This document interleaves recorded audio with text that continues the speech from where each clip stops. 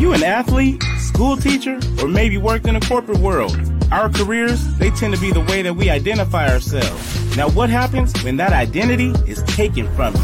We found ours in real estate. Now, let us help you find yours on the Free Agent Real Estate Investing Podcast, starting now.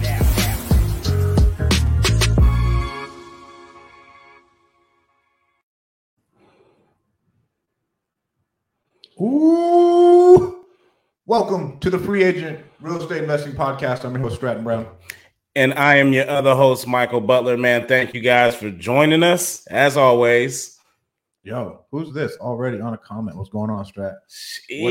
Whoever you are. I'm coming in hot. I'd love to hear what your name is. For whatever reason, Facebook doesn't let me see, or YouTube doesn't let us see your names. But, all right, bro, I came up with some topics. Okay, let's get it. So we got building momentum. Okay. A quote that my grandpa told my dad that I think is the worst advice ever. I love my grandfather. Yeah. Well, he's dead now. And then what do we put into it? And that goes into like children. What identity are you telling yourself every day? And then using your company to be able to change your employees' lives. Okay, for sure. Okay. So where do you want to start with that one? You want to do like a check-in first? We want to start with those topics. If you guys are in here, before we get going, if you guys are in here, please drop your name in there so we know who's watching, who to expect some comments or some questions from, so we can make sure that we involve you guys as much as possible. Again, that's kind of how our podcast thrives. We like to get as much engagement from our listeners as possible because ultimately we're doing this for you guys, and that's what's going to allow us to bring you guys as much value as possible. What's going on, Micah? What's good, buddy? What up, my man? All right, we'll start with the quote, bro, and then we'll start with the nobody quote. really cares about our business, bro. They want to see Yeah, man. Let's talk about some shit. My grandfather told my dad, my grandpa was one of the smartest people I'd ever met in my life, like just smart. And he said, if you want to be a millionaire, you need to work 1 million hours. And he told him that since he was a kid.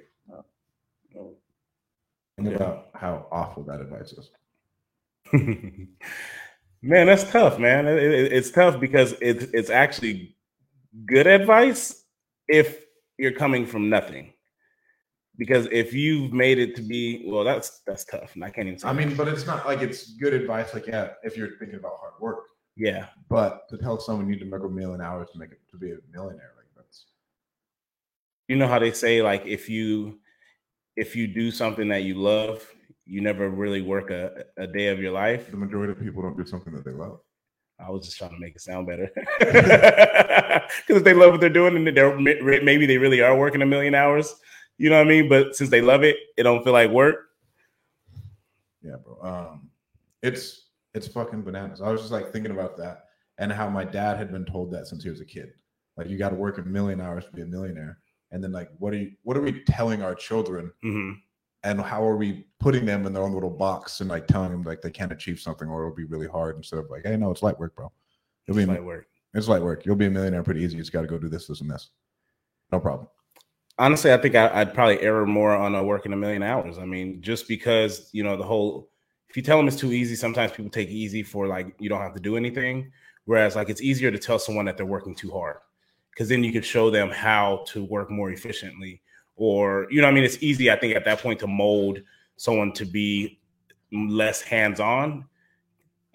Whereas if you're not hands-on enough or you're just flat out lazy, it's kind of hard to be like, yeah, I know it's supposed to be light work, but in order for it to be light work, you still got to commit this amount of time. Or, it's easier to slow someone down than it is to try to speed someone up. Yes. And so I'm talking about like, the way your family culture that you're raising your children in, right? Yeah. One thing that we always tell is, like you'll outwork everybody. Mm-hmm. It's a part of what we do. Like my best friend BJ, he's like, I'm a Newman. His dad is I think he's the best business person I've ever met besides Mark and Josh. And he is just a fucking grinder up at 3 a.m., gets home, goes to sleep for a couple hours, and then he is back at it working again. VORNG, whoever that is. But oh man, that dude threw me off.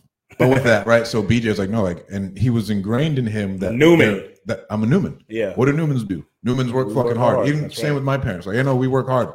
If anything, you're gonna fucking work hard. But telling someone to work hard and work efficiently at the same time is the best way, teaching them to figure things out. But then Oh wow. Whatever. Shit. The $1 million thing though. These fucking random ass YouTube comments from people in Russia threw me off. That is the way. I just think it's if you're telling you, in a nutshell, we need to be very cognizant of what we are telling our children. Because if you think about that and then you put that limiting belief on their head, they're like, oh, I can't be a millionaire if I work 1 million hours, and they just give up on it altogether. Sounds overwhelming. I mean, that could sound really overwhelming. That's true. And they never really start. And I mean, and yes, if it takes me 1 million hours to become a billionaire, cool, and I'm prepared for it. Mm-hmm. But I don't know, just the way of that, and like not being able to use leverage and like all these other things that have now been shown to me of like how I can become a millionaire pretty easily. Instead of like even like you said, so I guess it is kind of a shitty type of quote to give in a sense, because I know now we're more of like I don't know if anyone's seen is it King Richard? It's a story with Will Smith, and it's pretty much like a documentary on Venus and Serena Williams. And so Will Smith plays the dad, Richard. And one of the things that I thought really jumped out at me is I believe they had like 5 daughters. And it's kind of like on some on Ball. What's his LeVar Ball? Yeah, it's kind of like on some of that shit in the sense of just like he had Venus and Serena in a sense to be tennis players. Like that was his vision. That's what he had seen, and that's why they came about in the sense of just even birth. Yeah, and he was very intentional on what he put into them in all his girls. And one thing that really jumped out to me was there was a segment in the show, in the movie, where they were going to bed, and before he cut the lights off, like they said affirmations. It was like 5 or 6 affirmations that they said. And I thought it was extremely powerful because as we move in our businesses and we start to grow and stuff like that, that's one thing we really start to learn is about like your health and your mental stability and affirmations and, possessing things before you actually possess them.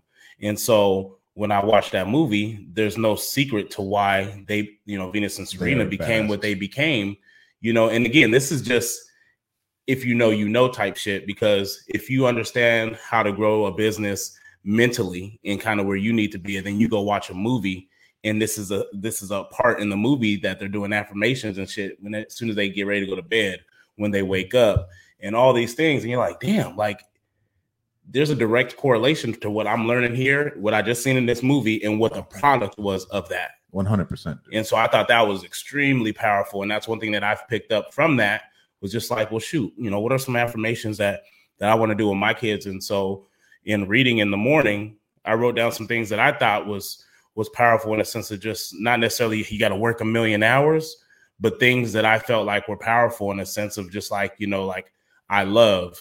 You know what I mean? Because it all comes down to like, you got to love one another. At the end of the day, it doesn't, there's a lot of hate. So, you're going to be someone who loves. You're going to be a leader. You know what I mean? Capable of doing anything. Yeah. So just little things like that. It may not be, you got to work 1 million hours to be successful. But that's an affirmation that you're telling your child consistently over time. Consistently over time. Exactly. And so when you say I love and I'm confident, I'm a leader, like those things.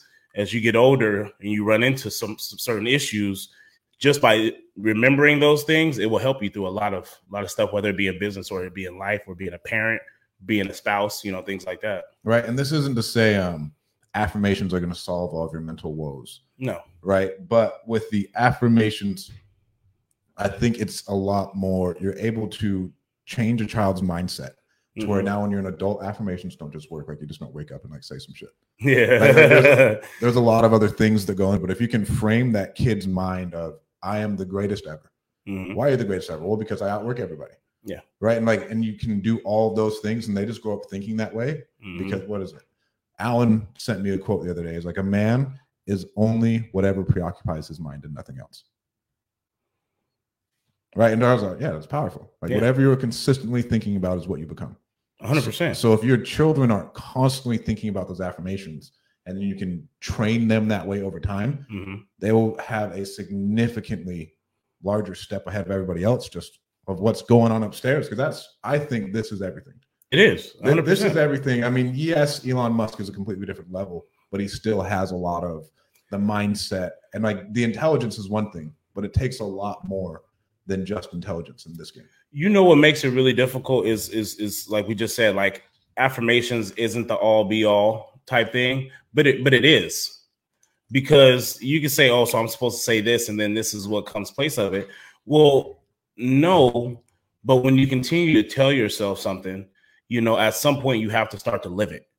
And when you look at like one of the most difficult things for me as a 31-year-old, you know what I mean? Not that I had a horrible life, right? Middle class, we had a decent life, right? And so, but it's a lot of, you're reprogramming a lot of things that you learned growing up. And it's funny because when the whole Black Lives Matter movement started going and stuff like that, and I'm not going to get political, but you know, you really start thinking about like how we respond as a Black man when you run into police officers and little things like that. And you really start to think like, well, why do I feel that way? Like, why do I get so like nervous when they pull up behind me?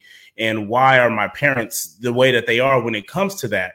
And you start to think about it. And back in the times where they were raised, wild. You know what I mean? It's completely different than the time that I was raised in. And so not that my parents did anything wrong when it came to me and my siblings. They're protecting you though. They raised us out of fear. Yeah. You know, when you get pulled over, you don't say nothing. You know, you do what they ask. You don't make no sudden movements. You don't talk back. We'll handle the rest of it, you know, when it's all said and done. Yep. Like, I don't know if those conversations take place in other households, but I can't say that my parents, you know, did the wrong thing, because their number one thing in their mind was safety. They wanted me to get home that night. Yeah. You know what I mean? And so now that we're older, I have to start to reprogram those things, because the way that I feel about certain things are based off of how my parents felt about them at the time. For most things. So that's what affirmations is. It's reprogramming things that doesn't necessarily fit where you are in your life now. Like, I'm a business owner. I'm not middle class, right? And so I can't think the same way that I used to think. And in order for me to change those thoughts, I have to start telling myself something different. Exactly. You have to 100%. One thing though that I am concerned about is that I need to still make my children tough and work hard, but I know they will not be entrepreneurs like me because they won't have the childhood that I did. Yeah. And they won't interpret the way I did, and they won't be a fucking psychopath like I am. Like, hopefully I do a good enough job to where they don't end up like me. Because like with the majority of entrepreneurs who I meet, there is something that makes them tick that is a dark spot. Yeah. Like, legitimately, like there's just a dark place. Like legitimate athletes, everyone I know who's a high achiever has a dark spot. There's trauma there. Trauma. Like trauma. Yeah. For whatever reason, right? And so that is, I think, a fascinating point. So like, okay, yes, I'm gonna raise my children to be amazing, but will they really be like savage ass, really good entrepreneurs? They would. Because to an extent, but like, I mean, the drive, like I'm telling you, like, for the, like, have you read Relentless yet? No. So Tim Grover talks about like the darkness and all high achievers. He was like, these people are fucking insane and wild, and there's a reason John Jones kicks everybody's ass and he goes on a fucking cocaine bender. He's like, because like there's just chaos in there, bro. Yeah. Michael Jordan, chaos. Kobe Bryant, chaos. Like, whatever else is going on in that situation, there's chaos going on everywhere, to where my job as a parent is to grow my children's brains with the little amount of trauma as possible. Because really, you don't meet a lot of second family successful entrepreneurs. So what I will say, and what jumped out at me, and I was writing it down just so I didn't forget that point. We get to where we were based off of a trauma. What we've said, like there's some type of trauma, some type of way that you were raised, or just something that kind of just broke through, and that became what made you relentless, right? It's what made you put your foot on the gas and not look back. And so when we talk about raising our children with a better life so they don't necessarily have that trauma, the question is said, can they be as relentless and as successful as we were? And I think the downfall to that is we still don't want to give those type of traumas to our children to still put that in them so that they can be successful. But one thing that I think that we learn as we continue to become more successful as business owners is that your network is everything, and the resources that you have is everything. Yeah. So when you talk about our kids not necessarily having that relentless battle or that trauma, they don't necessarily need the trauma because now they have the resources. So it's not as hard for them to be successful because of what we went through to get certain resources. And now that they have those resources, at that point, I think as a parent, our job is to educate our children on how to best take advantage of those resources to continue to expand, right? It may not be how to build a wholesaling business or a virtual assistant business from the ground up. How do you take it from 100 employees to 1,000 employees? Because they're starting off at a whole different level than we are. So that they just got to be able to know how to hire the right people to take it certain ways. So my only pushback is that generally when people come into like the family business, they lack the skill set that is needed to get to where they are. It doesn't have to be the family business. And I think that's where a lot of us sometimes that's where we fail, is we assume that they're going to do what we want to do. Everywhere. And then like, okay, the son takes over, another family member takes over, but there is a lack of skill set that has had to be developed to get the company there and then still grow it. Yeah. There's a lot. And then there's a lack of pride of what it took to get it there. I mean, I don't give a shit what you say. You know, I pass away and say, you know, this business goes on through my son and he does have a passion in it. And then my grandkids come around. My grandkids, they're only holding on to it because my son didn't want to let it drop, because it was something that he realized that I built from the ground up. So maybe it did mean more to my son, but to my grandchildren, it won't mean shit. And like, so they're entrepreneurs, but are they really entrepreneurs? Like it goes into like a kind of a weird dynamic. If you're a business owner, like, are you really an entrepreneur who's had to go through it all? So I think, and like, I think about my dad's company, and he inherited it from my grandpa. He worked for my grandpa from when he was like 12 years old and above. And then when my dad was like 22, my grandpa fell asleep at the wheel on Thanksgiving and turned into a paraplegic. So my dad had to take over a lot of it, right? Him and his brother. But still, is it his company? Like at 22, right? And you're doing it like that's his company. If it would have happened at 30, would have been his. Would he have had the skill set? Like all these different things to where I think that's really fascinating. And what I've seen is that generally the skills are not there. Yeah. And then there's no urgency to develop the skills. Yeah. So I would say I agree with you. And I think that's why it really pays in the sense to have an idea of why, you know, your why in a way, you know, and I'm not building something out for my kids to take over. At all. I'm building what I'm building out because I just genuinely love what I do, you know, and it just happens to be very profitable. And I do what I do and I build out what I build to give my children and my grandchildren the opportunity to develop a skill without money being an issue in order to do so. Right. Like, how do you feel about like handing down? Because I've been thinking about it. I was like, would I want to have a family-owned business when my son steps in? And I was like, no. I truly don't think he would, if he can develop the skills in an amount of time, yes. And he's like, turns out to be an anomaly. Okay, cool. But then what if there's 3 of them? I want 6 kids. Okay, now there's 6 boys. Yeah. Now what? It's like, no, like I don't want it. Like, let the fucking CEO run it. If anything, you guys turn into investors, but then like, okay, your shares only unlock when you hit a certain point in time. Yeah. But then what about the people who don't? Because not everybody strives either. Yeah. I know one of my kids is probably going to want to be a teacher. I'm going to be disappointed 100%. As fuck. They're gonna make an amazing impact on kids, right? But I'm like, bro, you know what I'm saying? I'm like, man, like you can go do so much more. Like, go start a nonprofit, have a real impact, blah blah blah. But what? Okay, so if that is their passion, though, right? So they can teach. But then, so I'm talking. But now about teaching isn't a monetary thing. They're not teaching. I'm not talking about monetary. I'm talking about like, okay, like what are the milestones I set for that person in order for them to receive whatever we are passing down into the family? I think it's age. I think when I look back on my life, up 50-year-olds. You probably do, but you know what? You're mitigating that risk by doing it by age. Me personally, that's just how I feel. Yes, maybe I was a little bit more mature by the time I was 25 because I was working. You know, we were pregnant with number 2. Yeah, you know what I'm saying. But like, I think about that sometimes. That just like, you know, if my parents would have left me money at 18, 19 years old, I would have fucked it off. Oh, fucked it all. You know what I mean? But by the time I was 25, 26 years old, if I found out that, you know what, hey, we put away, you know, $500,000 for you, you know, go buy you a house, or, you know what I mean? Like whatever that may be, like, I think that's more impactful. Like maybe it's not, you know, that amount of money, or maybe it's a little bit less. Maybe it's you know, $80,000 for a middle-class, you know, citizen. That's a great deal of money that can really change your life and change the purpose of what you do sometimes. And so I've looked at it in ways like that, in the sense of what are different milestones in someone's life. Maybe it's when they have their first child. You know, maybe it's when they get married, you know, just little things like that, that I like surprises. I like gifts. So I would be the type of person that literally won't tell my kids what the fuck they got coming. And they just hit certain milestones in their life. And then fucking someone's showing up at the house. Hey, you got this. Yeah. Well, and nothing against teachers. Not a slight against teachers, right? Yeah. But I'm saying, like, you have all these different opportunities to go do things, and you choose to be a teacher. You could go start a nonprofit, maybe have bigger impact.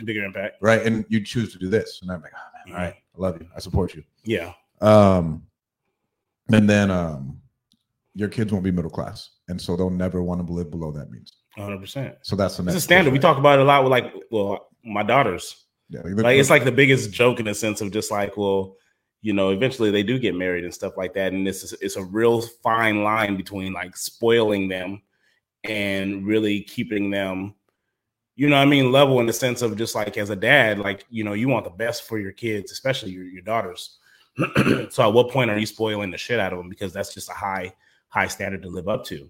But some of the dopest, you know, girls that I've met in my life have been the most humblest, have been the most, you know, sometimes not aggressive, but very, very down to earth, if that makes any sense. Yeah, but then you think about fucking like their spouse.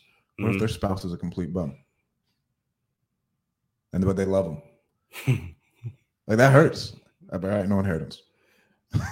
Fuck. Like that's a real like. And now that like you're at this place, and we have to start thinking generationally. You just got to learn how to identify bums, dog. Like your kids got to be able to identify bums. Your kids should never be hanging around bums at the end of the day. Right. I mean, but you say that, and then I know very successful people whose kids turn into heroin addicts. Like, I mean, like there's all these different variables to where, like, oh man, exposure though. Exposure. I think exposure mitigates a lot of those when you start to. Well, fuck. it can increase it or it can mitigate it, right?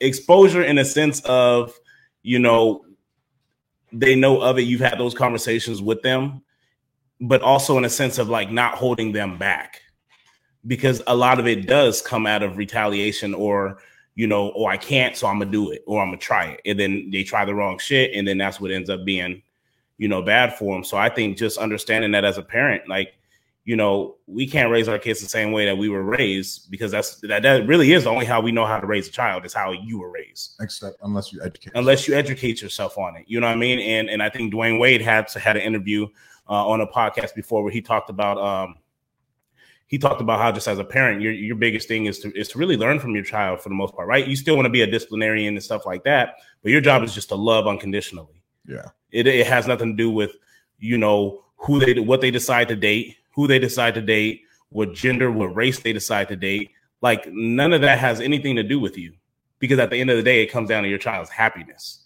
So how do you best allow your child to be happy in a safe way, in a sense, in a safe way, right? Not to fuck it off. Yeah, not to fuck it off. But again, one of the questions he asked was, am I, because his son is I think transgender.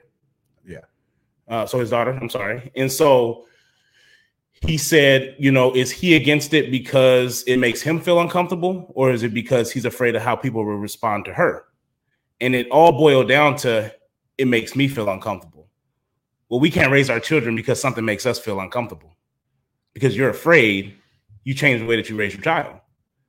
You know what I mean? Yeah. Your job is just to love unconditionally, whatever that means. If they're happy, you bump. If you feel uncomfortable, they feel 100% comfortable. All they wanted you to do was love. And they said, especially like around transgender, like in just gays and stuff like that. Dynamic. But they just said, like, you know, there's kids, you know, committing suicide at a high rate. I mean, right just now because of acceptance from their parents. Fuck the world.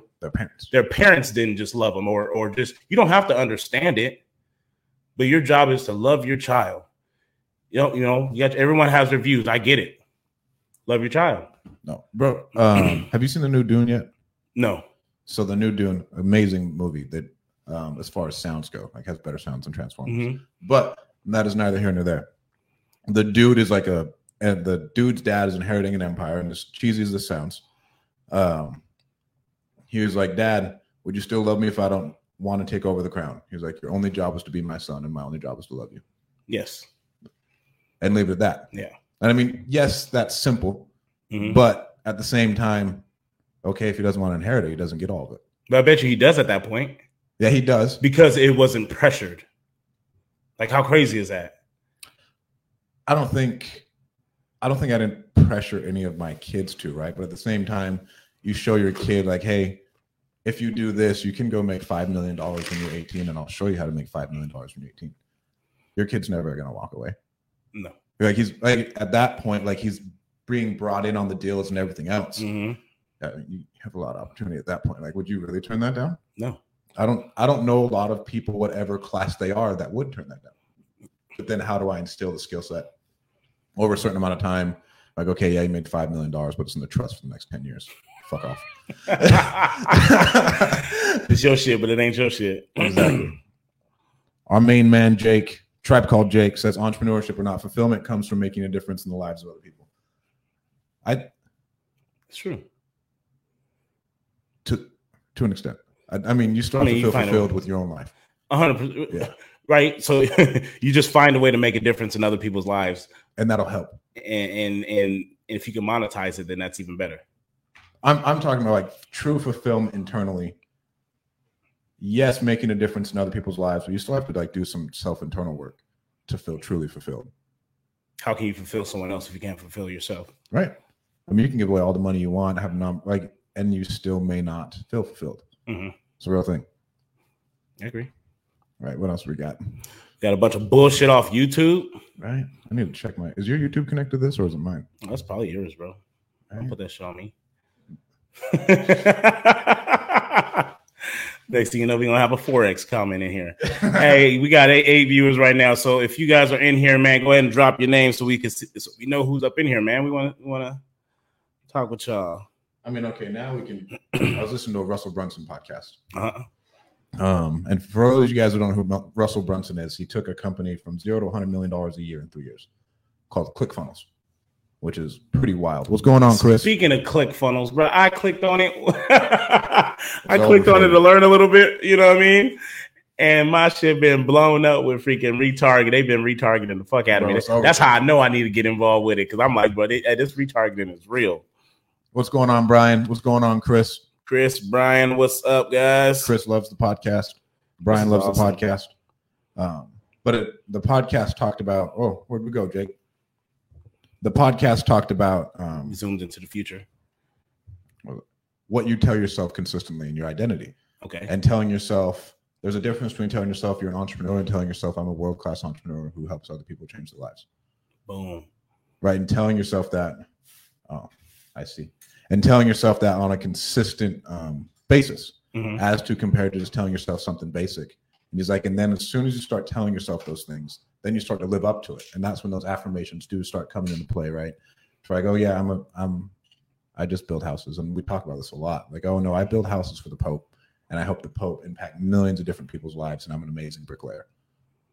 If you tell yourself that every day, and then you start to absorb that identity and say, oh no, I'm a world-class investor, business owner, father, and philanthropist. And then you start acting as is, you are those things, because I'm like, okay, I'm telling myself that on a consistent basis instead of just saying, oh yeah, I'm an investor. Like, what are you telling yourself internally? And then it goes into the whatever you tell yourself and whatever preoccupies your mind on a consistent basis, that's who you become. See that. Right. And so he talked a lot about identity in a book that's really good on it. It's Psycho-Cybernetics. And the dude who wrote it, I think it's by Maxwell Maltz, and our company is actually starting to read it this week. And he talks about how when someone would get plastic surgery, and it would just be a minor thing, just the way they saw themselves change their lives forever, and went really, really high. Because now they see themselves in a new light, and they tell themselves something different every day. Yeah. Right. So now, okay, my nose. So what they say, are you saying what they say is the equivalence of plastic surgery? No, the dude would do like, so like, let's say I had a little thing like right here. Yeah. I wanted it removed. Yeah. You're insecure about it. And I'm insecure about it, and I get it removed. And so now I automatically see myself in a better light, and I'm telling myself a new story every day about myself. Over one procedure. That you internalized. That I internalized. And so now that I've internalized that and created a new identity, you start acting as if with that new person who you've created. Yeah. So that's a wild thing to think about. Like when you are with affirmations and helping your children create an identity about themselves and even about you, what are you thinking about? What are you telling yourself? What are you telling yourself acting as if what? And that was it's a really good podcast with Russell Brunson and some other guy they talked about. And I know like Napoleon Hill talks about it a lot. Psycho Cybernetics is like one of the best books ever on it. Joe Dispenza is really good on it. Yeah, Jason just referred that to. I reached out to him about it too, because it's we talk about like affirmations and manifestations and frequencies around you, and just what they say, like the ebbs and flows and stuff like that of life, and it's super deep, dude. But it's like it's wild of how on point it is. Oh, it's the craziest thing ever, because now you can sit there and you can think about like, okay, well, and like today, I've been in a funk for like the last 2 weeks, and like I'm riding the Peloton and just going through all of these different thoughts that I've been having. Like, why are you feeling this way? Why are you talking to yourself this way? What is going on? Diving deeper. That's the benefit of the Peloton. That's the benefit of the Peloton. I honestly, I really believe that. Like you know what I mean? Like isolated 45. It's isolated 45 minutes on it. Like it's freaking amazing. Like, and not even just doing the class, because I do love the classes, but like if you just go on one of those little trails, I just do the blank screen with the timer up there and start going, and I just go and I just think, and then just so many things. It's so many times I want to just hop off because I think about something that's like, oh shit, you know what I mean? Yeah. Like, but thinking. So it's usually, I would say, if you're having like a, you know, kind of you're in a funk or something like that, I don't think you're spending enough time with yourself. But and like enough time with yourself, and I go to like a float tank. I will go take some mushrooms, and the reason I take mushrooms, before you guys think I'm a drug addict, it forces me to be really introspective and analyze all of my thoughts. Yeah, like, and really like self-reflect and be like, all right, motherfucker, what is going on here? Why do you feel this way? What is going on? Like, let's reflect on this emotion that you've been pushing back over the last 3 weeks. That's happening here. Let's like, okay, let's unfold that bitch. What is going on here? That's powerful as hell, because I think as men we don't do that, or we don't grow up to think that way. No, of why you feel that way. You know what I mean? Like that's your thoughts will translate into your life. Yeah, you know why are you feeling this way? What is it that was done? So going into a situation, as we're talking about, kind of like just speaking or just analyzing as men, analyzing how you feel, voicing how you feel, voicing what made you feel this way. I think, you know, there's a stigma of being soft when you start talking about your feelings and stuff like that. Again, yeah. But there was a situation where it was my brother, and it was a situation that he was kind of going through with someone, and nothing major, but it was just like, you know, well, why were you acting that way with her? You know what I mean? And he was like, because, you know, this happened, and I'm like, but how did that really like affect you? Like, it really, like, you knew, you just didn't like hearing it. Yeah. You know what I mean? And so then I told him, I'm like, at the end of the day, like, you either like the person or you don't, you know? And I said, and so just because you're in your feelings, you're going to blow the person off. And then what happens if this person goes somewhere else? Then you're really going to be in your feelings, right? Because you bumped all that because you was salty. Yep. You know what I mean? I always joke around and say all the seasonings in the cabinet and you chose salt. You know what I mean? And I said, so just, you don't have to call. You don't have to say it in person, but like just text the person, be like, hey, I'm sorry about how I felt, you know, how I was acting. You know what I mean? Like when you did this, it made me feel this way. I was just in my feelings. I said, I guarantee you it works. You know, and it's funny because the couple of next days afterwards, man, they all hugged up. And I'm like, see, like that's the difference. And I think when you're young, you don't understand the importance of telling somebody how you feel. No one just knows how you feel. They just see how you respond to something. Never assume. And they judge you based off of your response to it. Just tell them, what do you have to lose? I mean, what do you have to lose? What do you have to lose by telling someone, you know what, when you said this, you know, it hurt my feelings. This is how it made me feel this way. If anything, they're going to have more of a respect for you because you were able to internalize your feelings and voice them. And now I understand you. And I mean, I'm going to take this somewhat of a different route of being able to say sorry and swallow your ego. Yeah. I know of two different situations that are in my life personally of like friends and family members who've gone through this with a significant person in their life, not significant other, but significant person, of the person fucking up all the, and like being really rude or a dick or whatever, and never saying sorry. Oh, fuck. All it does is just build up over time, and then it just creates resentment. Yeah. Everyone may act like it's okay, but it will all come to a boiling point, I promise you. Or there'll be 100% it will. Right? Like there's all those things in there. So if you are one of those assholes who never just admits that you're wrong, internalize it, like, okay, no, fuck, all right. And it hurts to do it, bro. It hurts to say I was wrong. I handled this situation wrong. Mm-hmm. My son, I'm sorry I yelled at you. Right? Even those, like, right? When you snap on your kids. Yeah. Like, hey, fucker, stop. Mm-hmm. Zeno, stop. Oh, I'm sorry, but I kind of lost my temper there. Mm-hmm. I didn't mean to do that. That still takes a lot. No, yes, they do. Right? It takes a lot. Because more times than not, they are fucking up. But but your response to it could have been. But your response to it could always be better. Yep. Always. And then that way you can show your kids it's okay to admit when you're wrong. You should. You should. Yeah. People respect that, you know, and it's funny because people always say sometimes that I'm confrontational. I don't think that I'm confrontational. But I tell people, like, for me, my biggest pet peeve is I like if you're wrong, just like say you're wrong. Like, it's not even like I told you so. Like, I don't care about that moment. You know what I mean? But it's just more like, just say that you thought something else, or just admit that you were at fault here instead of always trying to make it seem like it's someone else. And that goes into leadership as well. You know what I mean? And so, like, when they're just like, you're confrontational in the sense of just like you pick. I'm like, because it blows my mind that they just won't admit that it's fucking them. Like, and that's the one thing that really just like pisses me off, because it's just like, it's okay to fail. It's okay to be wrong. But I can't stand someone who cannot take accountability. I fucking hate it.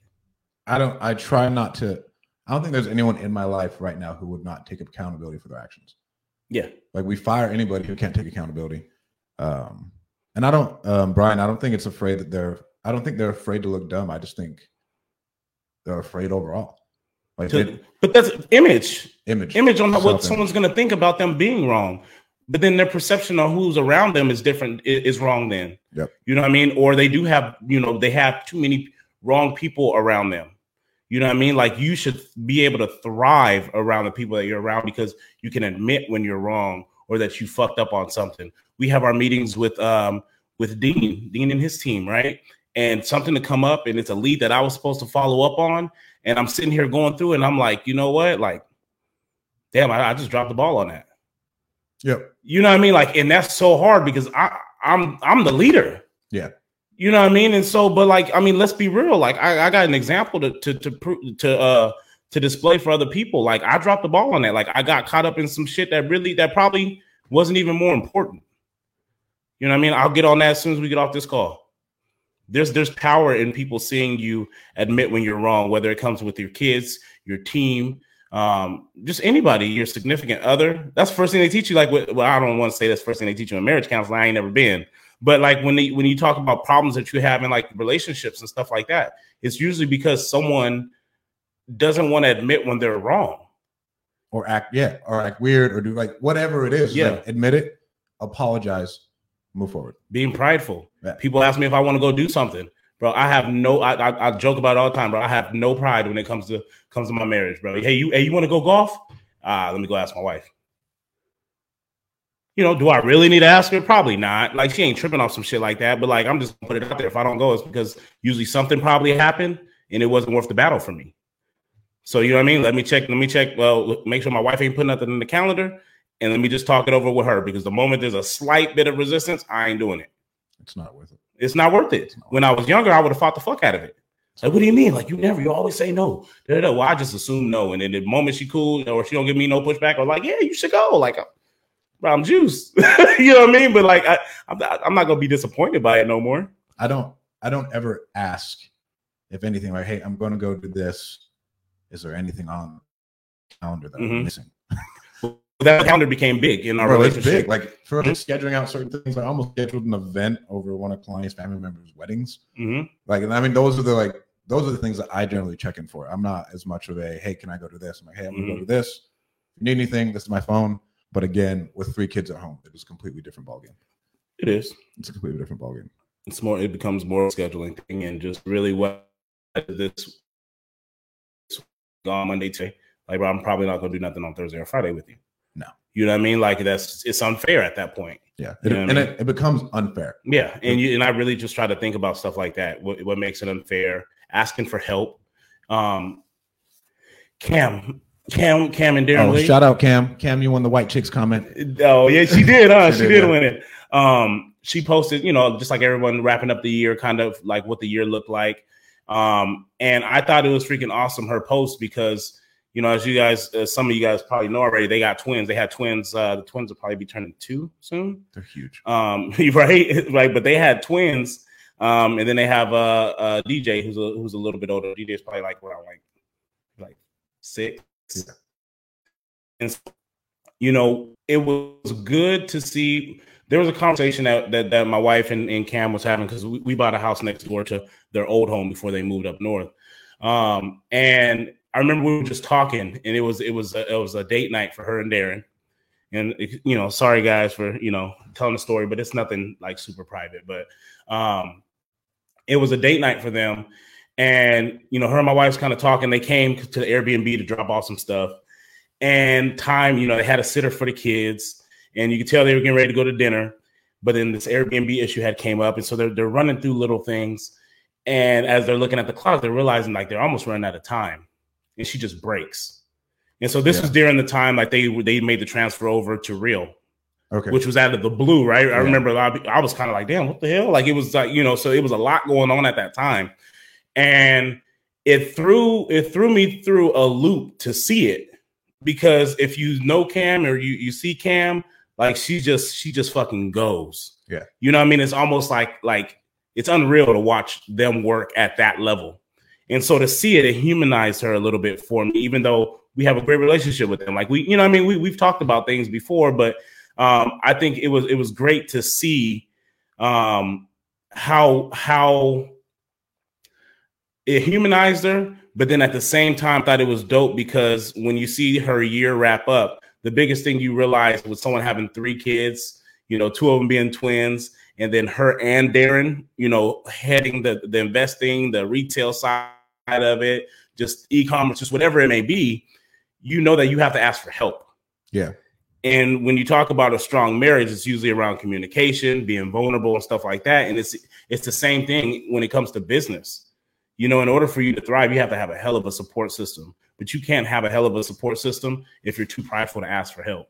Oh, 100%. And so I thought that post really displayed kind of being able to be vulnerable, and grow your business and grow your marriage just by being able to ask for help. I love it, dude. All right, we got a couple more people on here. Makes sense to be a leader. People are afraid to look dumb. That's why they won't admit that they're wrong. Those are all true things. What else do I have? Oh, as far as haters go, I got a new quote for y'all. If they don't suck your dick and they don't pay your bills, they don't matter. If you think and I got this from Grant Cardone. Bro, that's wild. It's wild, but I was like, oh my God, he's right. He's like, because if they're hating on you, they're not giving you any money. Yeah. And then your spouse should be your most supportive person. Yeah. So nothing else matters. They don't suck your dick, they don't pay your bills, keep on pushing.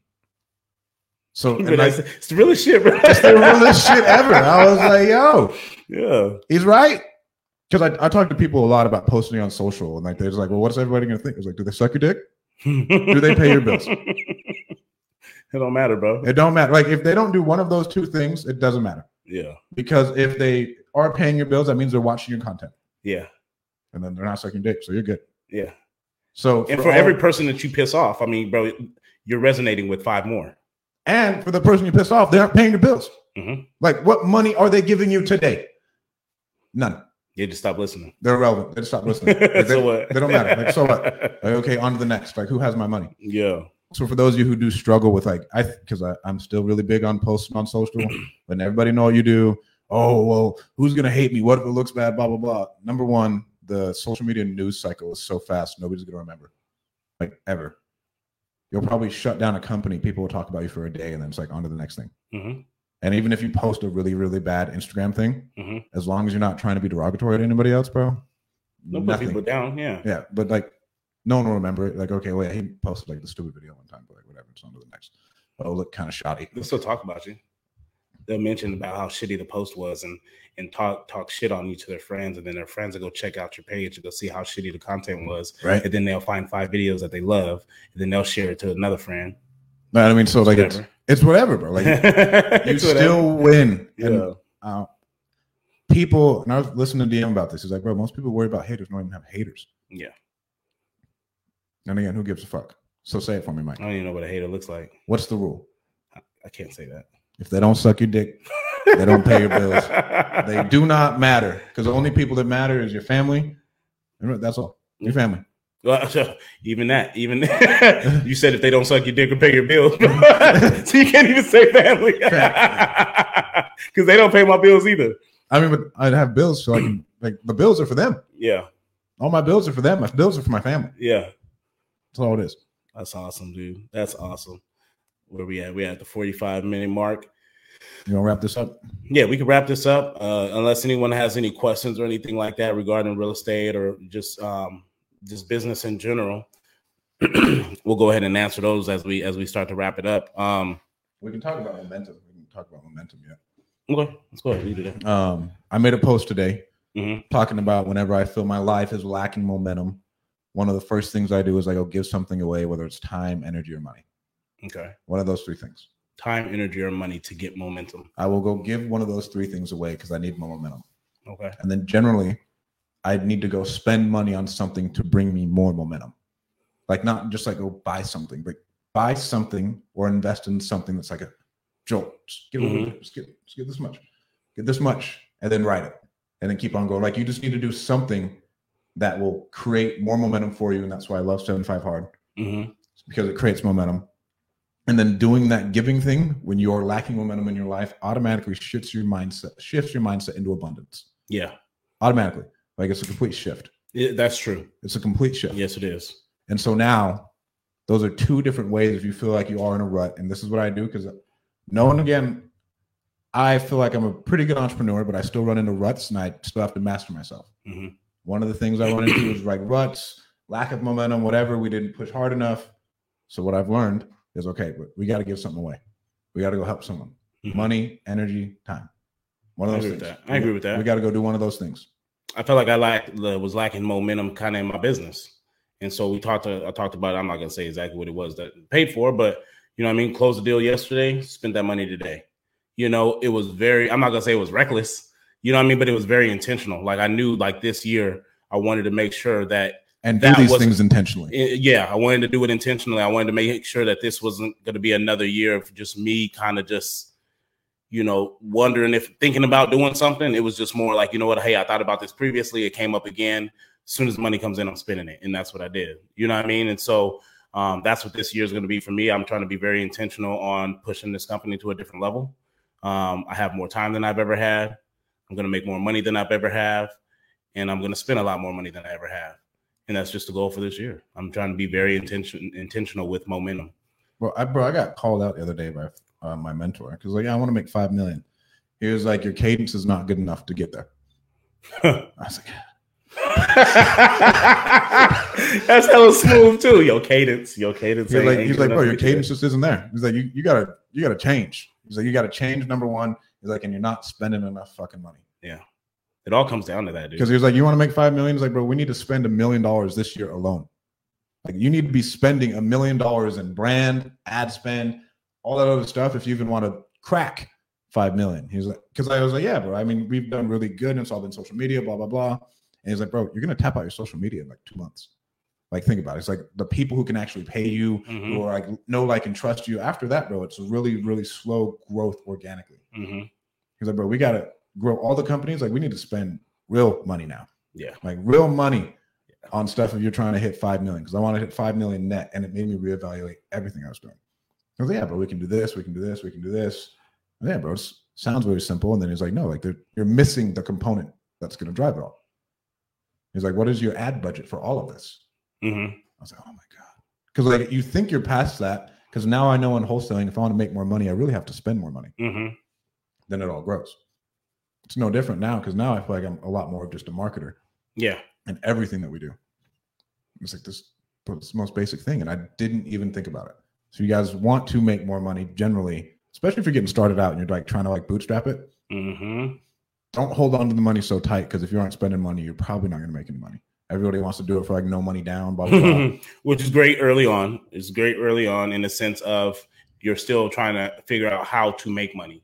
But once you learn how to make money, you got to let go of your old habits of spending money. Yeah. I mean, I've made plenty of money, and then sometimes, you know, somebody comes to me and they're just like, hey, this is $4,500, and it's still like, oh, You know what I mean? Even though, like, when I hear $4,500, I'm like, oh, cool. Like, that's not bad. You know what I mean? But at the end of the day, I still don't spend it. Yep. So that was the one thing that I wanted to make a habit, man. It's $5,500 if you break it into some payments. It's $4,500 if you do it now. Here you go. Just pay it all now. That's kind of the trap too, right? You break it into some payments, 2-3 payments. Now you spend $1,000 more. I don't. When it comes to software, though, I always break it out in payments because I switch software so much. Okay. Right. Because I've paid this is more of a program instead of a software. I mean, that's advertising, right? But like whenever you're looking at shit and they like give you like a 2-month discount for like buying their software for the year, you're 2 months. Oh yeah, no, I break that out. I always break my business is broken down like that too. So why would I pay for a lot of things? Why would I? But like you start using it, then a better thing comes out, or like the company just now, the comps all go away. And I did just put that down there and shit. What do you think about that? I didn't look into it enough to really fuck interest. That's right, McKaylee. I love it. Freaking, I seen the email, and to me that was one of the greatest things about the program was the comps. I think you lose a lot of value. You do. I was texting someone like, what do you like? We're like.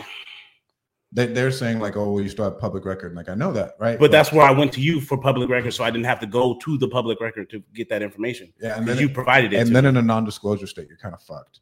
But it was already that way on some non-disclosure states, right? You would get some of it, but not all of it. But if it was a disclosure state, like we had it all right there. And so now the problem is, now I got to go to the county to get the record. The value that you brought me was that you went to the county and got that information and put it on this platform. I know. So Property Radar still has them. Property Radar has always had them. They're great. And then Property Radar and Batch Leads has them, as far as I know. I think with this is not the company's fault.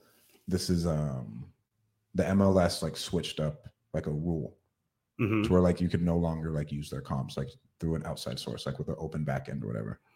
So they became more exclusive. Yeah, so they became, which is weird because I felt like it kind of was. You had to have a license to kind of right, but then like you could still pull all of that data and put it into another software, and that's what they were doing. And then it kind of just went away. So their source, their dealer went away. Yeah, so like I think the dealer overall went away, and I'm not a techno genius or whatever, but I think it hurts, dude. I think. So how does everyone else get that information then? I don't know. Was their dealer somebody different? I don't think so. That's one thing that I'm gonna look into. Well, yeah, and this is us talking through something because like we literally hadn't, we're not freaking tech people or like, you know what I mean. But like this is a genuine conversation in the sense of trying to figure out what's next because as you guys know, I mean, my ticker was down there. Like, right, I love PropStream, and so when I seen it, I didn't read into it as much because it was kind of like the bad news that you see, but you don't really want to acknowledge it at the point in time. But that will become an issue when it comes to looking at comps because pending isn't going to tell me shit. No, and pending doesn't. Active doesn't. Contingent doesn't tell me shit. Like I need to know what it's sold for. And so you still have access to like public record shit, but I think I don't know, bro. It's kind of crazy. I mean, someone will figure it out. I know someone. It's technology. Someone will figure it out. They would have figured it out before telling you that they don't have it no more. You think they would have figured it out after they sold their company for like 180 million? Oh, when they PropStream? Yeah. When they sold their company? Like a month ago. Oh, well. But everybody's still on staff. That doesn't mean shit. But I mean, like, you'd think. It does, but it don't. They sold it for how much? Like 180 million, I think. That's awesome. Right? SaaS. Good for them. You would think they'd figure it out, but now, like, that's the great thing about entrepreneurship and business is someone's going to see a problem, they're going to step in. And they're going to solve it. And they're going to solve it. Someone from the MLS. And then someone MLS might solve them. That's probably what they did. They cut out all the middlemen and was like, fuck, we're going to come up with an investor site. Hopefully. Yeah, I don't know, bro. That one's kind of wild. And everyone's like, you should be using MLS anyway. It's like, I mean, that's a jaded ass comment. You should have your license anyway. Yeah, well, you should have access to a realtor anyway. It's like, well, bro, I remember when I first got started, I had 2 family friends and I couldn't even get access to their MLS. Yeah. I was like, hey, this is what I'm doing. I guys need access to MLS. I'll pay you. They're like, no. That's wild, huh? Like, wild. And so, I mean, yes, you make it sound like it's so fucking simple, but then you have all these other people who are trying to get into it and you tell them, like, well, you should have access to MLS. Well, fuck you too, bitch. So do you get your license? No, I didn't get my license. Is that like a way around it? You just go get your license? No, I don't think you should get your license. I don't like the liability that it brings. I don't like the liability. I'm not trying to sit in no damn room. And someone telling me that what I did was, hey, you offered them a cash offer and you have a license, because then I'm liable to sit in one of those rooms and tell them to fuck off. Right. You know what I mean? Like, that's tough. So you got the MLS, and then they're going to have the MLS sold. That's going to be the new brand, MLS sold for investors. Hopefully. I mean, someone will come up with it, but maybe we should come up with it or something. Maybe. Go find somebody. Go meet somebody. Network with somebody. But as far as I know, if you guys are wondering, Batch Leads and Property Radar still have it. Okay. Use promo code STRAT for Batch Leads. I just never really used Batch Leads in the sense of comping. Neither. Prop stream was so goddamn good. It was like, why would I? It's a hard push. It was a hard. Yeah, you know. And it was like, shit. I don't know, like, because the numbers sometimes I would get would be different sometimes, where it wouldn't show some of the stuff, and so I was just like, damn, is it really? And I heard that you can't use Zillow sold anymore either. Those are gone. Which is wild. So how the fuck is it a disclosure state? Like, it's wild. I don't know. You think they would have just went to the damn county and got the damn sold records that way instead of using MLS? They have county records. So then why is the whole push with MLS, the whole thing, like all that shouldn't even be a big issue? For the non-disclosure states, you can't even get anything from the county. Fucking non-disclosure state. Like, you already know it's hard there. I mean, but for California, I shouldn't be running into an issue. But that's Texas, bro. Comps. I mean, like Texas.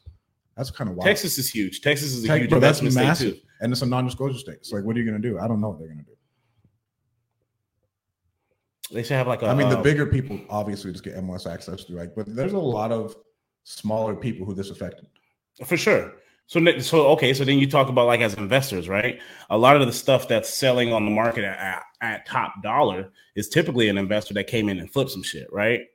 So now if there's a way for investors to communicate off of what's flipped, what price it was flipped at, what, you know what I mean, and what the final sold price was, just because it's an investor who did it. Like, you're going to have your everyday Joe that sold a house on a neighborhood that kind of, maybe instead of the 450, like if it was flipped, maybe it sold at 430, which was a high comp. But as an investor, we see something sell at 430 and we're like, okay, it wasn't necessarily flipped, but it's in good condition. If I come in and flip something, it may sell for like 450. Yeah. Right. So we may not be able to see that 430 comp no more to think like, okay, maybe you can get for 450. But if we can be somewhere in the area with like recent investor flips, it gives us a little bit of something. Whereas right now we won't have anything if it's just a 430, 435 flip. You know what I mean? But if we can flip in the area where only investors are necessarily flipping, and we know what investors are selling their flips for. So only California is one of the mainly only like flip places. Mm-hmm. Because a lot of other places, buy and hold, like, bro, it's a buy and hold. Like, you just want to know what stuff selling at. Appreciation. Like, what can you refinance it at? Like all this other good stuff. Right, bro, I got. You're doing more cash flow than for appreciation. All right. What do you want to leave them with? If you guys, since it is the beginning of the year, you recommended it last week. Go ahead and get the 12-week year. Highly recommend it when it comes to setting those goals and building momentum in your business. And getting your team going and smashing some shit out. But other than that, man, that's pretty much it. If this brought you any value, please share with your friends, share it on social. Go give us a 5-star review. And I posted mine and our other one. Go give us a 5-star review. Okay. Go follow us both on Instagram. What's your Instagram name? At Michael Butler _Jr. What's your YouTube? Michael Butler Jr. My Instagram and YouTube is Strat Daddy. 2 D's, 2 Y's. Strat Daddy gonna do the cat daddy. Strat Daddy. That should be a little. You should do a little GIF like that. You should be cat daddy. Cat daddy for the Strat Daddy. All right, guys. Thank you guys so much for tuning in. We'll talk to you guys next week. Peace.